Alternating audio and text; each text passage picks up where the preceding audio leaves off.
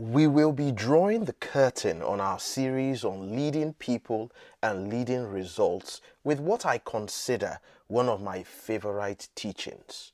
So perhaps we have saved the best for last. In today's episode, I will be introducing the values-based leadership model to you.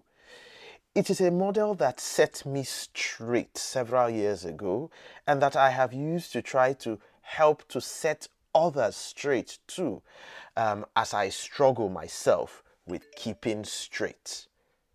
What is all this setting straight talk about? Well, you will find out soon. My name is Omagbitse Barrow and I am your online Efiko.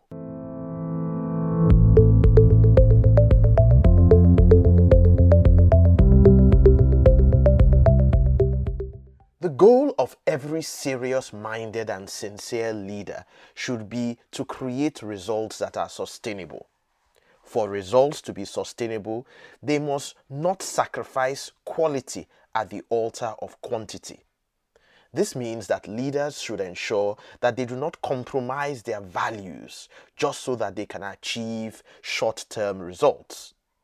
Unfortunately, too many leaders across all strata of society struggle to create sustainable results because they often focus too much on the immediate short-term results, neglecting everything else to the background.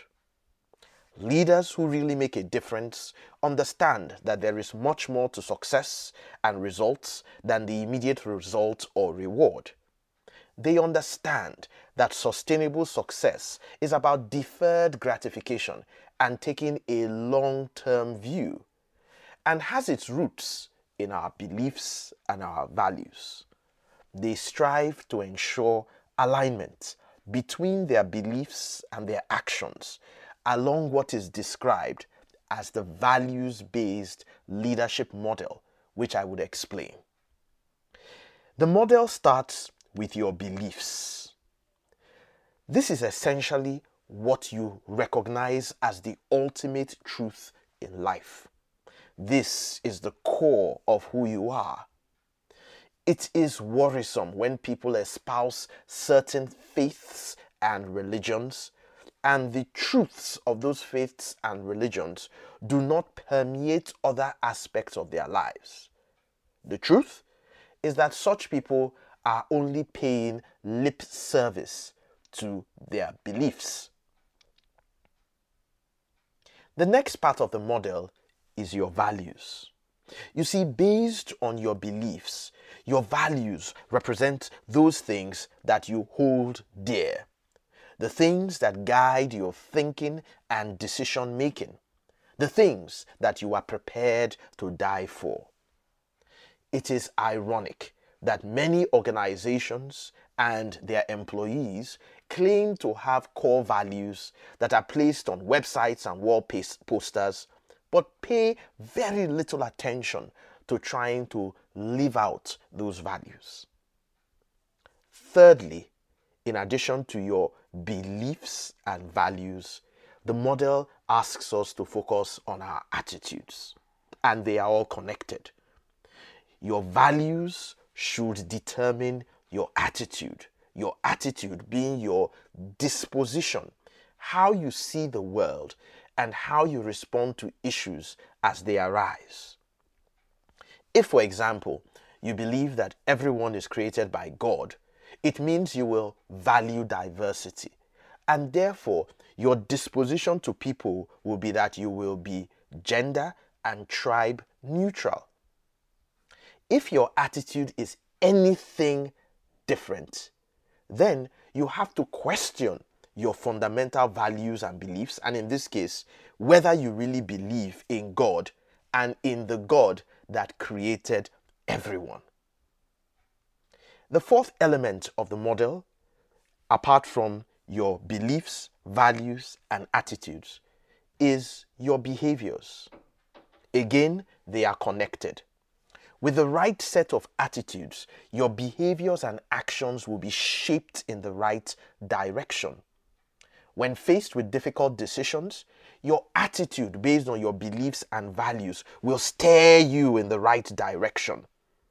In the rare occasion when you stray, your attitude ensures that you are conscious of your error and you are able to retrace your steps back in the right direction. The final element of this model is the results. The results that you will achieve based on the alignment of your beliefs, values, attitudes, and behaviors will not only meet your expectations in terms of the quantum of those results, but even more importantly, the quality of the results. You see, by being integral, taking decisions each day that truly align with your core, you will find that you will achieve more sustainable results. This does not mean that everything will always be perfect and without challenges. Certainly not. There must be challenges, especially if your beliefs and values are a stark contradiction to the prevailing pop culture and norms of your society. However, history has proven over and over again that the people who make the greatest impact in society are often those who are most contrarian. This relationship between our beliefs, values, attitudes, and behaviors and results still excites and intrigues me each time I talk about or reflect upon it. I hope that it has had a similar impact on you and that it has helped you to see things from a richer and more robust perspective.